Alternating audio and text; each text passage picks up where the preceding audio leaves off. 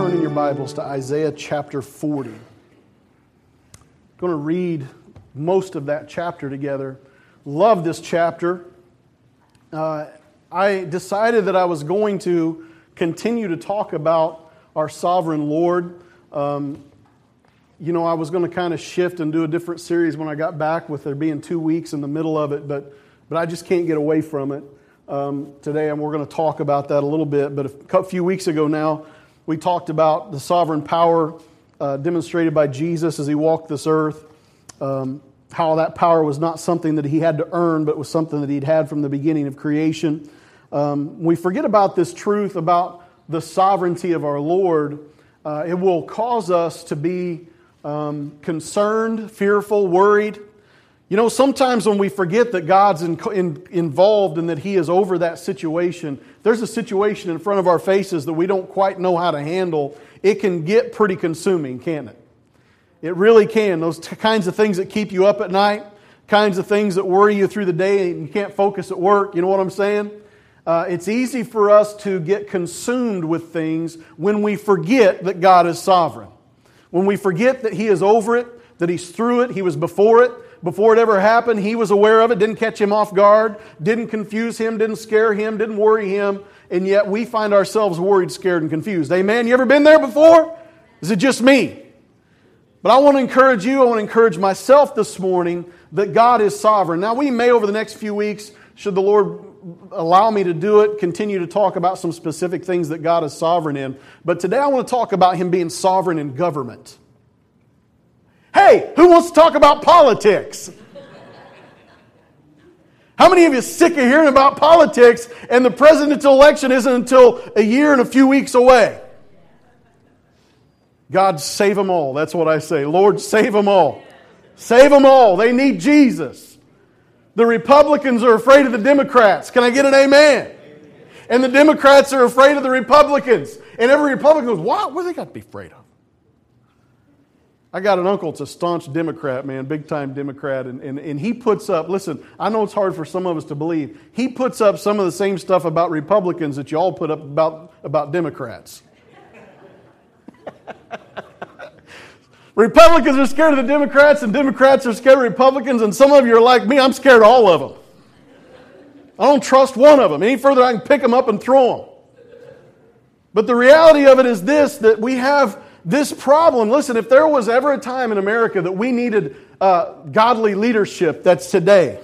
We need godly leadership. We need leaders. We don't need politicians. You know the difference between a politician and a leader, don't you? A politician will make a decision based on whether or not it makes them look good in front of other people. A leader will make the right decision. Doesn't matter how they look. Sometimes we need leadership, and right now our nation needs leadership, and people are looking at things and they're a little bit afraid. You know, the campaigns are underway and the discussion's underway, and everybody's afraid of each other. The young people, the youth, the new generation, you know, they're all about agendas. They're all about social justice. You know, and they'll vote for whatever politician is going to give them the answers that they want on the 2 or 3 issues that they think are the most important. Forget everything else. This is really important.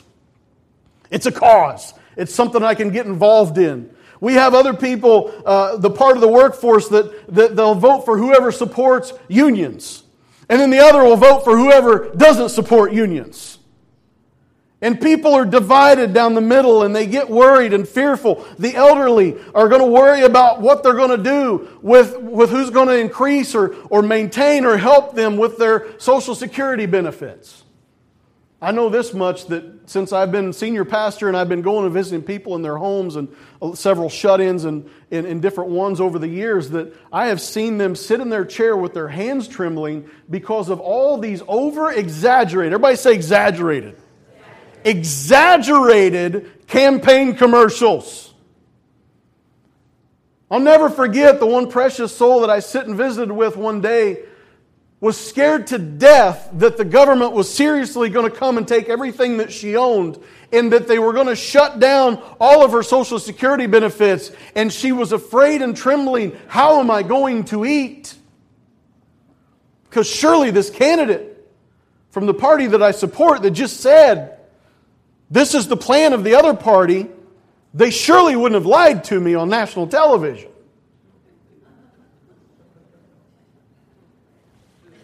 Pardon me for a moment.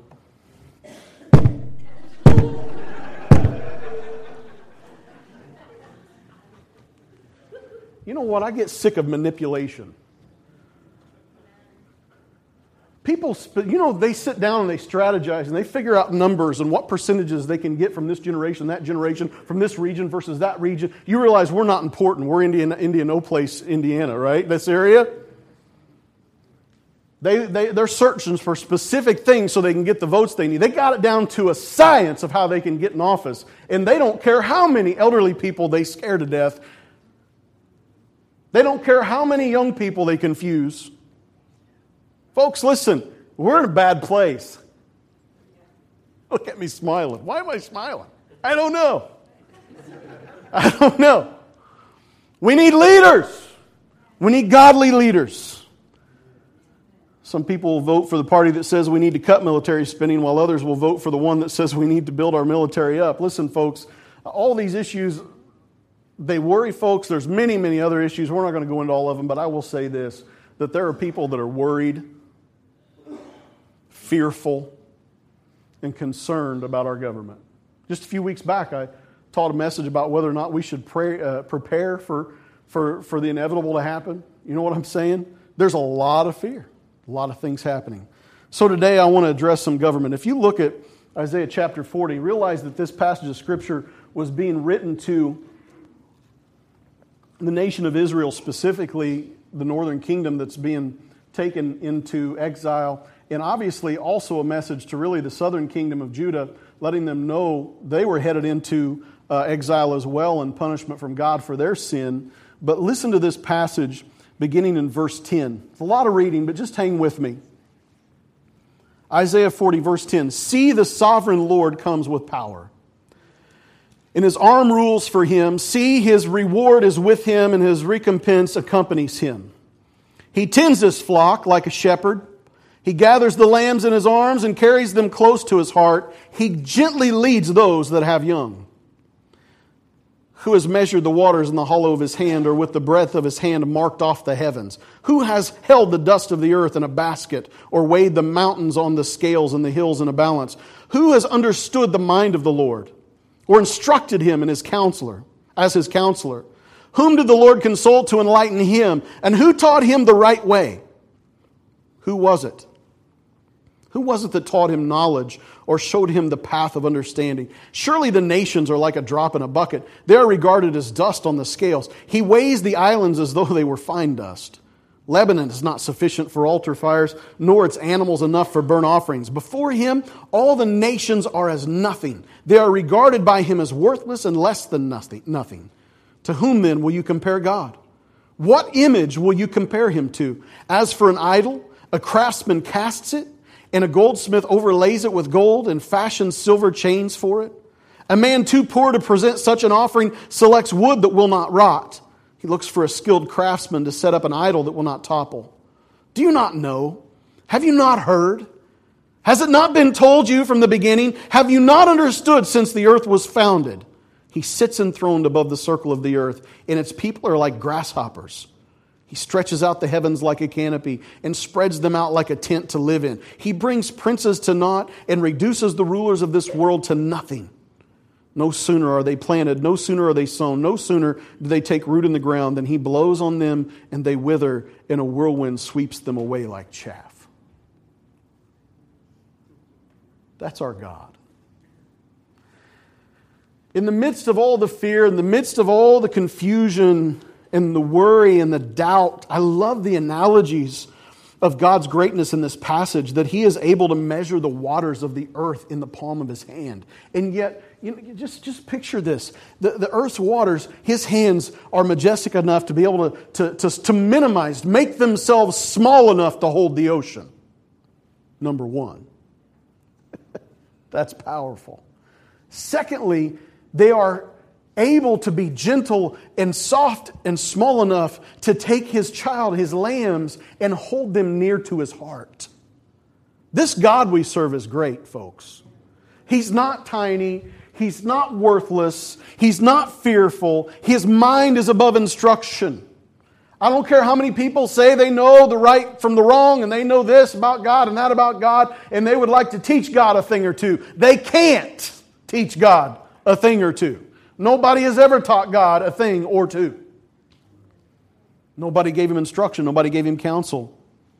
And for man to compare him to something or to try to make an idol, the wealthy will lace idols with gold to try to compare it to God. They have to find a craftsman to do it. But yet, even gold is that metal which is precious and least tarnished. But folks, it's not eternal.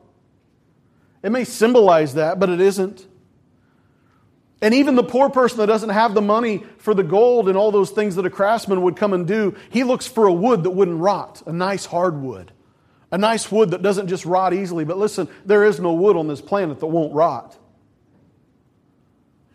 God is not comparable to a thing. God is above all things, through all things. But I want to focus on today is a few passages in here, scriptures in here, where he talks about government, where he talks about his authority over it. Some people say, Pastor, I'm worried about our upcoming election. I'm worried about the issues around the world. Look at Isaiah chapter 40 with me, if you will, verse 15. Surely the nations are like a drop in a bucket. They are regarded as dust on the scales. He weighs the islands as though they were fine dust. I would like to say this to us today, that God is in complete control. I don't care how much things look out of control, He's in control. He is in absolute control. You want to know how affected God is by the problems of this world, by the governments of this world? You want to know how fearful God is about our nation's agendas? You want to know how fearful our God is about Israel and the Palestinians and ISIS? You want to know how fearful God is? Take a 5-gallon bucket, and I want you to mix up the warmest water, whatever's comfortable for you, however it feels to the touch of your hand. And when you get it absolutely perfect, okay? Perfect. Everybody say perfect.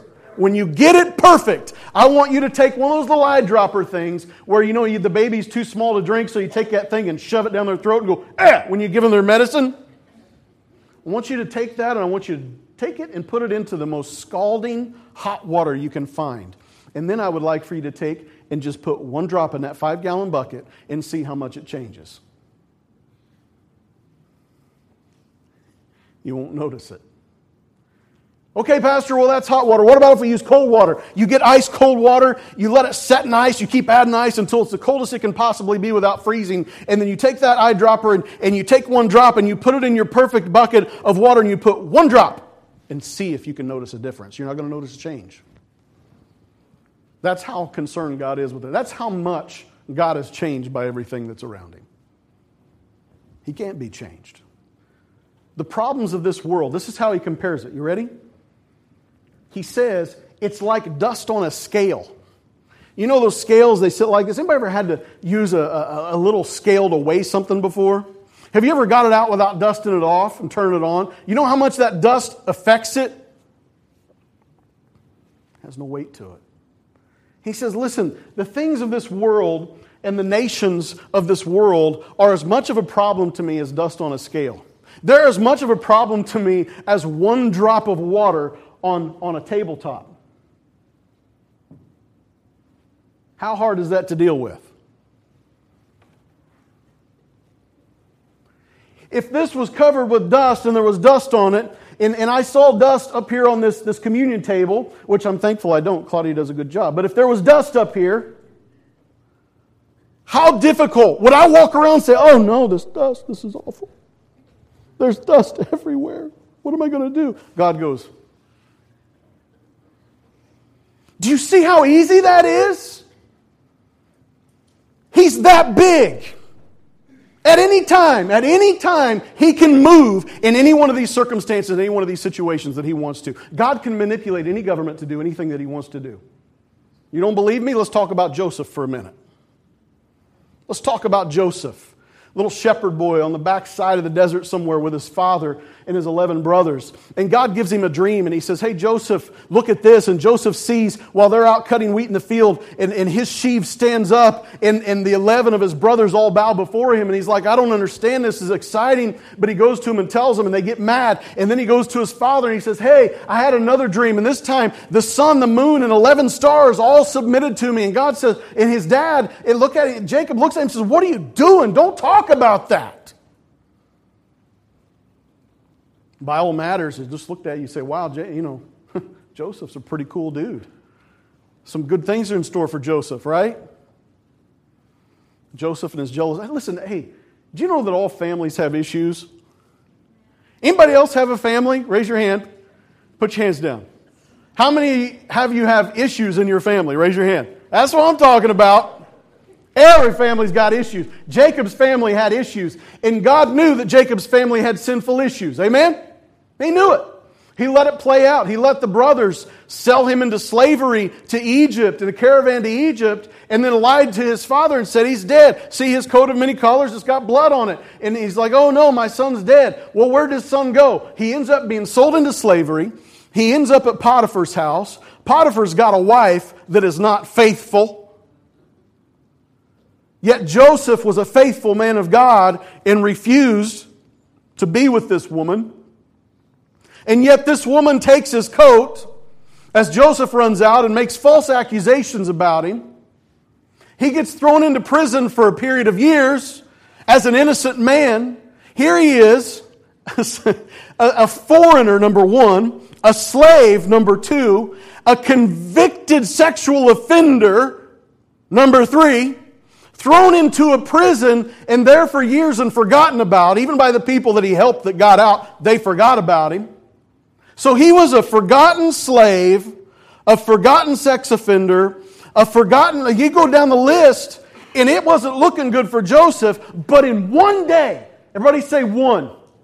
One day, God exalted him from a prison to be the second in command in Egypt. One day. You know what that is? That's this.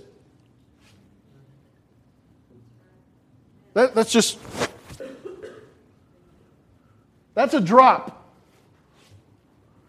It's nothing to God. For us, we can't grasp it. We look at that and say, how could that happen? That's impossible. You're right. Except for God. You see, God can do anything He wants to do to any government that He wants to deal with. Think of Moses. You want to know what Moses was? Moses was an abortion gone wrong. Or right, depending on what side of the fence you're on. Moses was put into a basket and thrown out on the river. Some people say, Pastor, that's the wrong interpretation. You are misusing Scripture if you're to say that Moses was an abortion that didn't work out. Listen, what is going to happen if nobody grabs him out of the river? I'm sorry, a baby in a basket has only got hope for a little bit of time unless somebody grabs it out of the river. He grabs the baby, the princess, she grabs the baby out. She takes him into the Pharaoh's house. Listen to our God. The Hebrews, he was a slave child. He should have been aborted. He was brought in. He was taken care of. He was nursed by his mother. In the same house from the same man that gave the decree that he should be dead. And he was raised up. And then he decided when he saw, listen to this, he was raised up, they knew he was a Hebrew from the time he was a baby. They knew it. He heard all the comments, the suggestions, and then one day he goes out and he sees an Egyptian beating one of his brothers, and he kills the Egyptian. Now he's not only a slave that should have been aborted, now he's not only ridiculed for his genealogy and his heritage, but now he's a murderer. And now he's running for his life. And then he's on the backside of the desert where God takes him through all this stuff just so he can hear. Just so he can finally hear from God and see God. And he receives the message and God says, I want you to go look at Pharaoh in the eye. I want you to stand in front of him and I want you to tell him to let my people go. Stop for a second. He is a wanted man. You want me to do what? Pharaoh? It's okay. No wonder he stuttered. I mean, remember Moses said, you want me to speak to him? I'm a man of stuttering lips, stammering lips. Well, yeah, I would say, what do you want me to do? And yet here he was, raised up by God, sent in again to the throne room of Pharaoh and challenging him saying, let my people go. These people were in bondage for 400 years. 400 years. People say, well, gee, Pastor, why were they in bondage for 400 years? Well, that's a whole other sermon. I think they stayed a little too long. You know that place where you go and it's a blessing at first, but then you stay too long and it becomes bondage? They were in bondage for 400 years. And God set them free. God destroyed and wiped out the army of a superpower in one day. They ruled the world at the time, folks. And God destroyed them with miraculous signs and wonders. And then they followed Moses into the Red Sea, where God took care of that situation. Listen to what the Scripture says about that in Exodus 15:8. It says, by the blast of your nostrils, the waters piled up, the surging waters stood firm like a wall. The deep waters congealed in the heart of the sea. You know what that's saying? That's saying that God did this to separate the waters. You want to know how difficult it was for God to separate the Red Sea?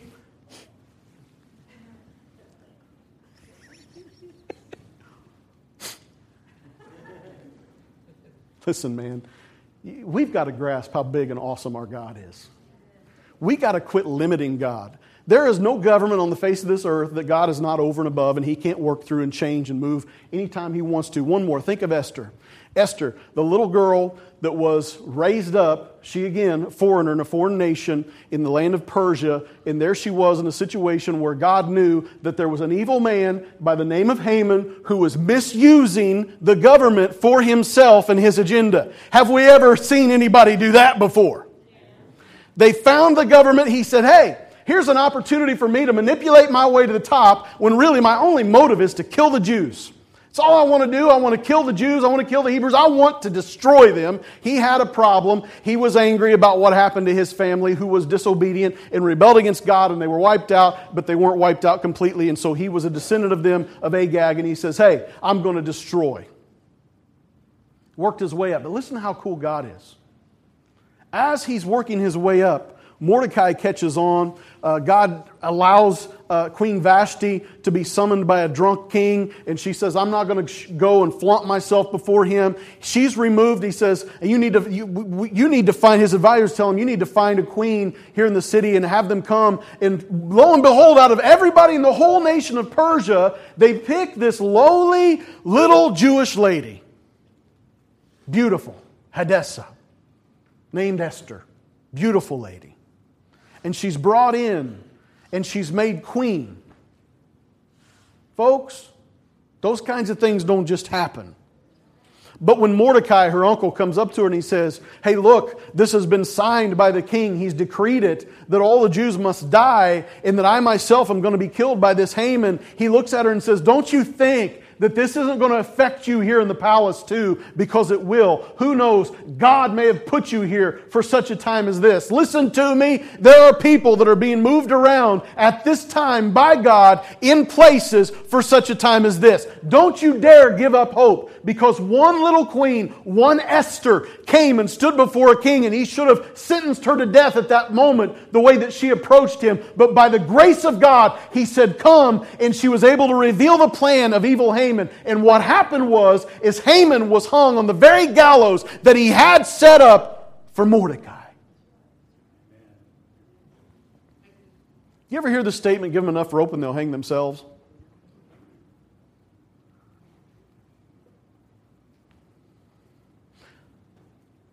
I will say this now. I'll say it publicly. It's going on the internet. I don't care if anybody listens to it, whatever. If they listen to it, I will say this prophetically and publicly, that any government leader that will set himself or herself up against the people of God and pursue them, they are giving themselves enough rope to hang themselves. God will not allow it.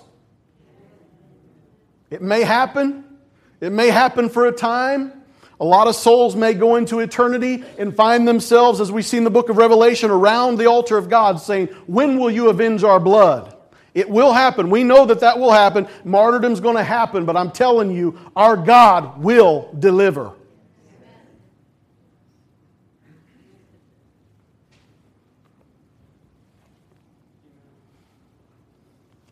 I know I'm not Jamie Montero, but this is good.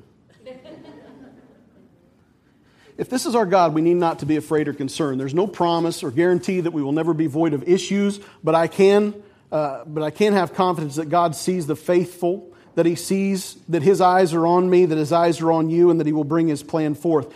As it pertains to wicked leadership, consider this. Isaiah 40, look down at verses 23 and 24.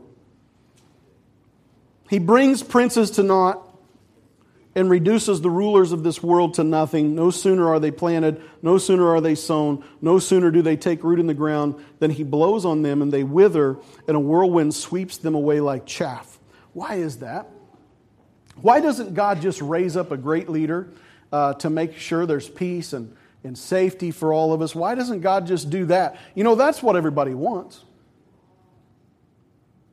We here in America for over 230 years have enjoyed that.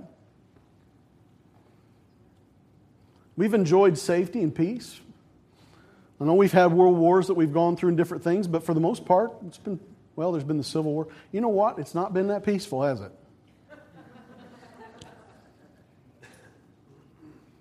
The last 50 have been pretty good. Wait, Vietnam? Wait, what? You know what? We just need a leader that's going to raise up and have peace. Why won't God just do that? Well, you want to know why? Because that's not man's job, that's God's job. And if there was a man to be raised up and have peace all the time with nothing but peace, be careful, because he's the Antichrist. And it's only going to be peace for a little bit, and then he's going to turn on you. Listen to what Isaiah 9 says about Jesus. Verses 6 and 7, it says, For to us a child is born, to us a son is given. And the government, everybody say government. Doesn't say governments plural, doesn't talk about multiple governments. It says one government. The government will be on His shoulders, and He will be called Wonderful Counselor, Mighty God, Everlasting Father, Prince of Peace. Of the increase of His government and peace, there will be no end. He will reign in David's throne and over His kingdom, establishing and upholding it with justice and righteousness from that time on and forever. The zeal of the Lord Almighty will accomplish this. What we need to understand and realize is that we have to know that there is coming a time where Jesus Himself is going to sit on David's throne. He is going to be in Jerusalem. He is going to rule from Jerusalem. I don't care who you are, what you think, whatever. That's where Jesus Christ during the millennial reign is going to be. He will be there on the earth. But right now, the governments are not out of His control. He'll establish peace, yes, but listen, when God is sovereign, there is not anything that's out of His control. He can do anything He wants, anytime He wants. Remember the conversation between Jesus and Pilate before He goes to the cross, and Pilate confronts Him, and he says, hey, why don't you answer me? Don't you know that I have the power to either set you free or crucify you? And Jesus said, you would have no power over me if it wasn't given to you by my Father in heaven. You know what that is? That's words of authority and power that says, I am so much bigger than you, Pilate. You have no idea. You are a wicked man. You are a wicked, evil man that's controlled and manipulated by the Roman government. And I too have set you up for this position because somebody's got to sentence my death. I've allowed you here for this time, Pilate. I've allowed you here to wash your hands. In other words, you have authority to do what you do just because God set you up and raised you up. Remember, we talked about this a while back. God establishes all the authorities that are here on this earth. He establishes both those that are hidden and those that are seen. God set Pilate up to where he was at. Yes, I know people say, but Pilate did so many awful things. You and I, if we were there that day, if we were the apostles, we would have thought what was happening in front of us was the most horrific thing that could ever be done on the face of the earth. And today we sing songs about it. Oh, the blood of Jesus. Oh, the blood of Jesus. We sing about that. But at the time it was happening, they're going, they just killed my Savior. He's in the ground. Mary running saying, what have you done with my Lord? Where's His body? At the time they were distraught. They didn't understand. But today we see it, don't we? Is it possible? Let me ask you this. Is it possible that God, in His all-knowing knowledge and wisdom, I'm going to challenge you here. I'm going to stretch you a little bit. Is it possible that He can allow bad things to happen so that good will come forth. It's really hard for us to swallow. Here in America, in our Western culture, what I just said was a death sentence to a church. Well, to say that God allows bad things to happen, God does not allow bad. Listen, if God doesn't allow bad things to happen, who's doing it? And whose power are they doing it by if God can't stop it? Either He's sovereign or He isn't. But Pastor, why? Listen, Deuteronomy 29:29, the hidden things, the unseen things. We obey what we know, okay? We obey what God has given us in the law to obey. The rest of it, the unseen things, that's completely up to Him. We can't answer all those questions. Sometimes I wish I could, but I just absolutely cannot answer all those questions. My point in saying all this is this, okay? You ready? Stop worrying about it. Quit worrying about the government, man. Shut off Fox News. Shut off CNN. Shut off Facebook. I'm not telling you to not be informed. Make sure you're informed. It's our responsibility to be informed, and it's our responsibility to vote according to God's principles. Amen? It is. We have that right. We're called to do that. And if you call yourself a believer and you're not voting and all you want to do is say this whole nation is going to hell in a handbasket, then shame on you. Vote. That's the word that God's given. That's what He's got for us, the opportunity. That is our influence. Make sure that you know what's going on. But don't be consumed by it.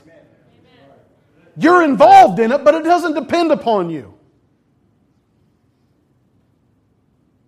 You're involved in it, but it doesn't depend upon you. Vote. Be informed. But don't be controlled. Don't be overrun with fear. Don't be sad. Don't be afraid. Jesus Christ is still on the throne. He's above all of it. He's through all of it. And yes, if you see a wicked man or woman working their way up the top, you can say, oh, Lord, help us. What am I supposed to do? You pray for him. You pray for her. You believe God to move. And when you get the opportunity to vote, you vote. Amen? Amen. Don't be stressed about it. As we start a year-long campaign for the presidency. I am so far off of my notes. If we humble ourselves, we pray, seek His face, turn from our wicked ways, He's going to hear from heaven. Amen? And then He's going to heal our land. We are to pray for them. So, I'm about done. So, Pastor, do you think God's going to judge America? If He's sovereign, do you think He's going to judge America? Well, tune in next week, folks. I'm just kidding. It's just a little cliffhanger. Isaiah 40, verse 17. Look at it. Before Him, all the nations are as nothing. They are regarded by Him as worthless and less than nothing. What this is saying is that a government in comparison to God is nothing. Okay? I don't want to twist this way out of context by any means. A lot of people back in the day would worship their leaders. They would take on names of gods and people would worship them, make themselves gods. They're nothing. A nation is nothing. A superpower, we had our title as superpower for a lot of years. You know what we are in God's sight? We're nothing. There's not anything we can do. And people say, well, what are you talking about, Pastor? Listen, God doesn't just have His favorites that can do whatever they want anytime they want. What? I thought the United States of America was God's favorite. Pastor, I come here, I find out God does bad stuff to people, and now we're not His favorite. What? Listen, you want to know what God thinks about our Constitution? It doesn't change Him. Our Bill of Rights doesn't change Him. Even though these are good documents and they're good for law and everything else, they were established on God. God's not established on them. Come on, amen? Even though our system of freedom and our democracy, we're proud of that. We like what we have here. It may be a little bit misconstrued in places and some things are off right now, but the reality of it is that we live in a great nation. But in God's sight, it's not like we're the most favorite ones in the whole world. We have said for years we need to support and bless Israel. We need to pray for Israel. We need to send money to Israel. We need to send weapons to Israel. We need to protect Israel. And listen, as a Christian, I believe that. I agree with that. But I'm also telling us as a nation, there's a lot of frustration because our president or other people maybe have withdrawn themselves from Israel and like, oh no, now God's going to judge us. Listen to me. We're off if we say that. The reality is this. You can't buy God's blessing. As long as we remain in sin, as long as we pursue ourselves and our selfish flesh and our selfish desires, as long as our government continues to support things that God has called an abomination and to exalt those things and lift those things up and to pursue and knock down believers and people that want to live in holiness and honesty and obeying God's Scripture, as long as that happens, you can send Israel all of our money, you can send them all of our weapons, and you're not going to stop the judgment that's going to come.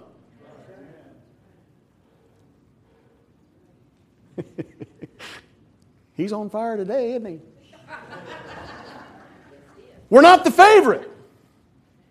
God's not a respecter of nations over nations. We can't purchase God's blessing. We can't just give and then think I can do whatever I want. We're not the spoiled kids of God's kingdom. He will discipline us because He loves us. Any nation that has ever existed is capable of incurring judgment from God. Many have. I've mentioned before about God speaking to Abraham about the sins of the Amorites, and they hadn't reached their full, and that's why Israel partially was going to stay in bondage for that 400 years, is so that the Amorites could have exceeded all of God's mercy, so that when Israel would come in and wipe them out, they wouldn't be guilty in God's sight. We see that. We see also in Leviticus 18 that one of the reasons why the children of Israel were going to be able to go into the promised land and wipe out those people that were there is because of their sexual immorality. It's the Word of God, Leviticus 18. Even in the Scripture, God did supernatural things to Sodom and Gomorrah.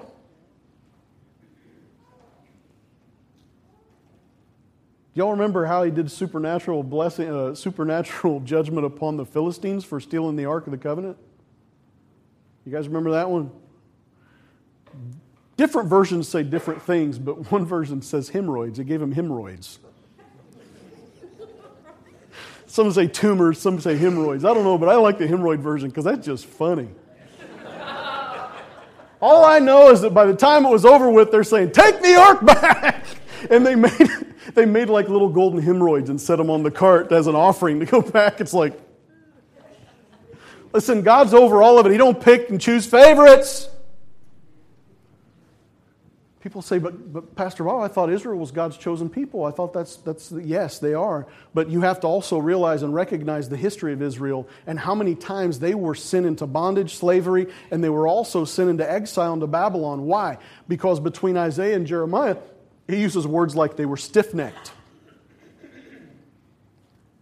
Another thing said that they were stiff-necked. They were, I can't even remember my notes now. Isn't that awful? Second time through today and I can't even remember where I'm at. They committed more sin than their forefathers. They committed more. You know what another one was? Is because they would not receive discipline. Here's the thing about God. He gives discipline before He ever brings judgment. He disciplines before He judges. Okay? He gives opportunity for repentance. And Israel had refused to repent. He disciplined. They wouldn't receive it. You know what that means when it says they won't receive discipline? It doesn't mean like when you're a little kid and Dad comes in with the belt that you take it without crying. Some people said, belt, that's abuse nowadays. How many ever got it with the belt? Raise your hand. That's what I thought. You all turned out fine. Put your hands down. I'm not saying beat your kids with the belt. I'm just saying it happened. All right? It happened, okay? Receiving discipline doesn't mean you go whack and the kid goes.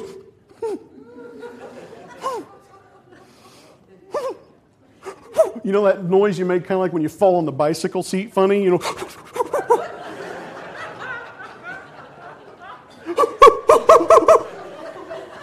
That doesn't necessarily mean you're receiving discipline well just because you didn't cry. When He says you didn't receive discipline, it means they didn't repent. God gave opportunity after opportunity for them to repent before they ever went into exile, folks. And they're His chosen people. They're the favorites, okay? Listen, why would you and I think we're any different? As long as our nation continues down a path of rebellion and rejecting and turning away from Christ, yes, you can expect judgment to come. We have discipline after discipline after discipline. We have constant economic decline or constant this or that. Oh, we had another attack. Oh, no, we got this going on. Listen, folks, we're getting discipline after discipline. Judgment will come eventually if we don't repent and turn from our wicked ways. They're saying, why is he still smiling? Because I'm going to read this to you. Ready? Jeremiah 30. Follow with me on the screen if you will. Verses 10 and 11. So do not fear, O Jacob, my servant. Do not be dismayed, O Israel, declares the Lord. I will surely save you out of a distant place, your descendants from the land of their exile. Jacob will again have peace and security, and no one will make him afraid. I am with you and will save you, declares the Lord. Though I completely destroy all the nations among which I scatter you, I will not completely destroy you. I will discipline you, but only with justice. I will not let you go entirely unpunished. These are the words of God to Judah before they go into exile. And He's saying, listen, I'm going to destroy the people around you, but I'm not going to destroy you. Hear me, people of God, children of God. There may be calamity coming all around us someday. And there may be people being destroyed by their sin and their actions and the things around them. But there's a word from God. Some people say, well, that word was to Israel, not to us. Listen, either it's the word of God or it isn't the word of God. Either He loves us or He doesn't love us. Either He's going to protect us in life or He's going to deliver us in death. Amen? And we're going to come to be with Him. Regardless, there is hope for us. Judgment or no judgment. There ain't nothing to be afraid of. Your God is still on the throne. Look all through the book of Revelation. You see where even people that are left behind there in the tribulation period give their lives to Christ, surrender themselves, refuse the mark of the beast. And the Scripture says that an angel comes and puts a seal on their head. He seals them with the Holy Spirit so that the plagues have nothing to do with them. Even when there is literally going to be hell on earth, people who missed the rapture, people who are here during the tribulation period are going to be stuck. They're going to repent and turn away from their sin. And all the stuff that's happening on this earth aren't going to affect them. Doesn't mean they're going to sit at home with their TV with their remote in their hand. Just means that the demonic buzzer things that are flying around stinging people for 30 days, torturing them, isn't going to torture them. Doesn't say they're not going to see them. Doesn't say they're not going to experience some bad stuff. Just says there's a protection. How much more for us in this day and age? If God, His children, He loves us, His Spirit is in us, can He preserve you, child of God?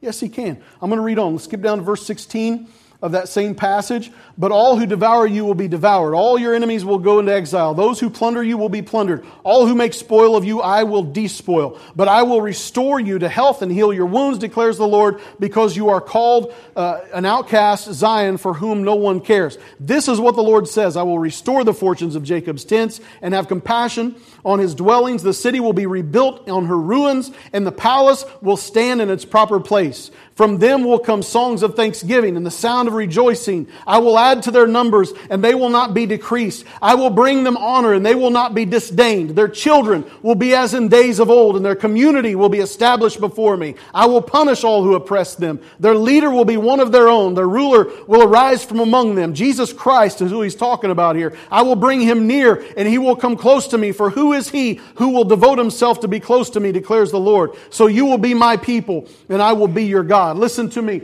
This is like that moment after the discipline of a child where the parents bring them close, and after they've repented and hold them tight and discuss things and pray with them and have peace and restore relationship. That's what God's talking about right here. That's what's taking place. But as I close right now, think about what's happening.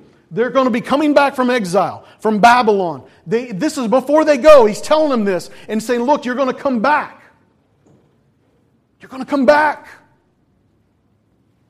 And I will reestablish you. You want to hear the cool thing about them being reestablished? They come back and they are reestablished because a wicked king, a godless king by the name of Cyrus, signs a decree. Signs a decree and says, the Jews are going back to build their city. They're going back to build the walls. They're going back to build the tabernacle. Not the tabernacle, the temple. Wrong T word. Going back to build the temple, and I'm going to pay for it.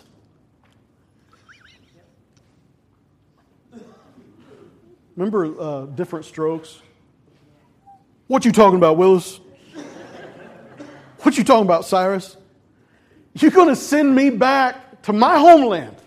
We were conquered. We were brought here as slaves, kind of.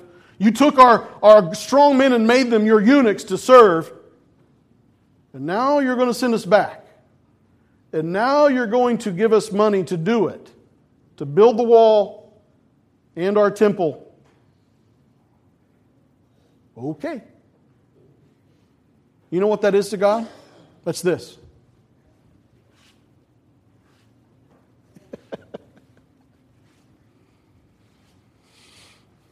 That's how difficult it was. The 70 years had passed. It was time. Nobody had to fret. Nobody had to worry. Nobody had to be fearful. God just said, it's time.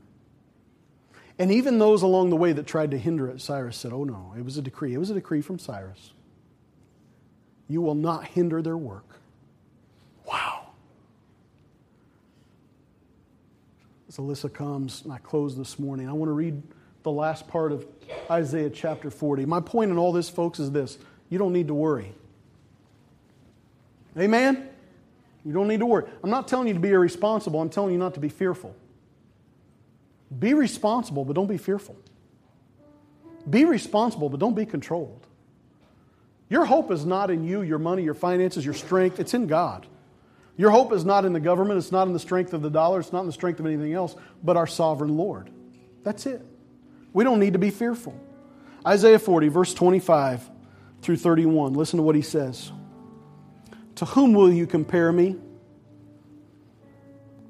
Who is my equal, says the Holy One. Lift your eyes and look to the heavens. Who created all these? He who brings out the starry hosts one by one and calls them each by name.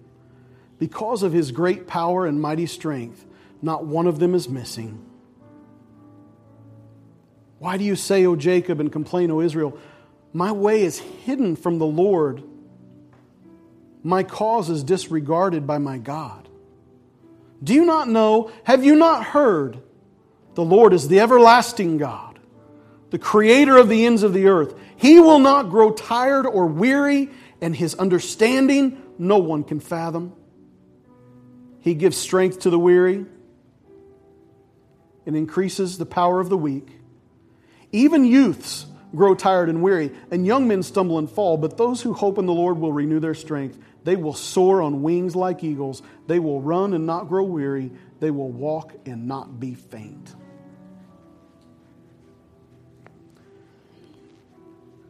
Regardless of what it is that concerns you or you're fearful about as it relates to government or world politics, remind yourself that even should everything fall apart, He will strengthen you. He will strengthen you. And whatever it is that comes through, it's not going to be something that makes you weary. It doesn't have to be anything that makes you weary. Not promising us a bed of roses. He's not promising us a life that's simple and sweet and wonderful. But He is promising what we need when we need it. He will restore us. He will restore us. I don't know if you know this or not, but God is good, folks. If He can know the names of the stars, if He loves masses of elements so much that He's named every single one of them. If He has named every single ball of gas that's burning in the universe, if He has named every single shape of elements that are drawn together by His power, that are lifeless, there's no life on them, no life in them. If He loved them that much to name them and to say there's not one that isn't named or not one that I haven't seen. Folks, we can't number them. We can't see them all. And we today on this earth, If we were to number how many people that are on this earth today, we could come pretty close, and we could number even those that have ever lived on this earth or born on this earth. We could come pretty close. And I can tell you this, if we can come that close, God sees every single one of you. He knows your name. Scripture says He knows how many hairs of, I almost said how many heads you have on your hair. That'd be awful. How many hairs you have on your head? He loves some of us more than others. Listen, nothing that you go through is void of His knowledge. If He loves planets that we have never seen enough to name them, how much more does He love His creation that He fashioned after Himself, that's eternal, that's living, that's alive? Look at me. He sees you.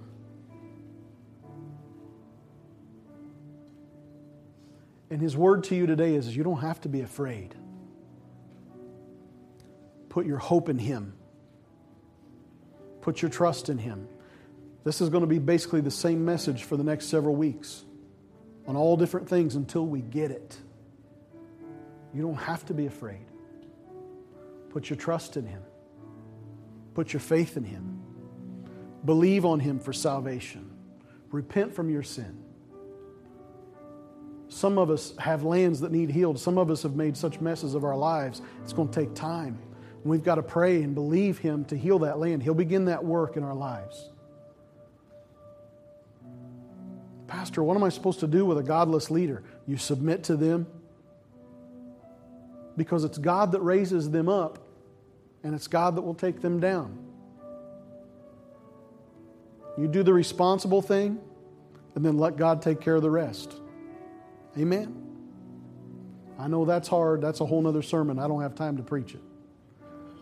Bow your heads with me if you will. Father, we thank You for this day.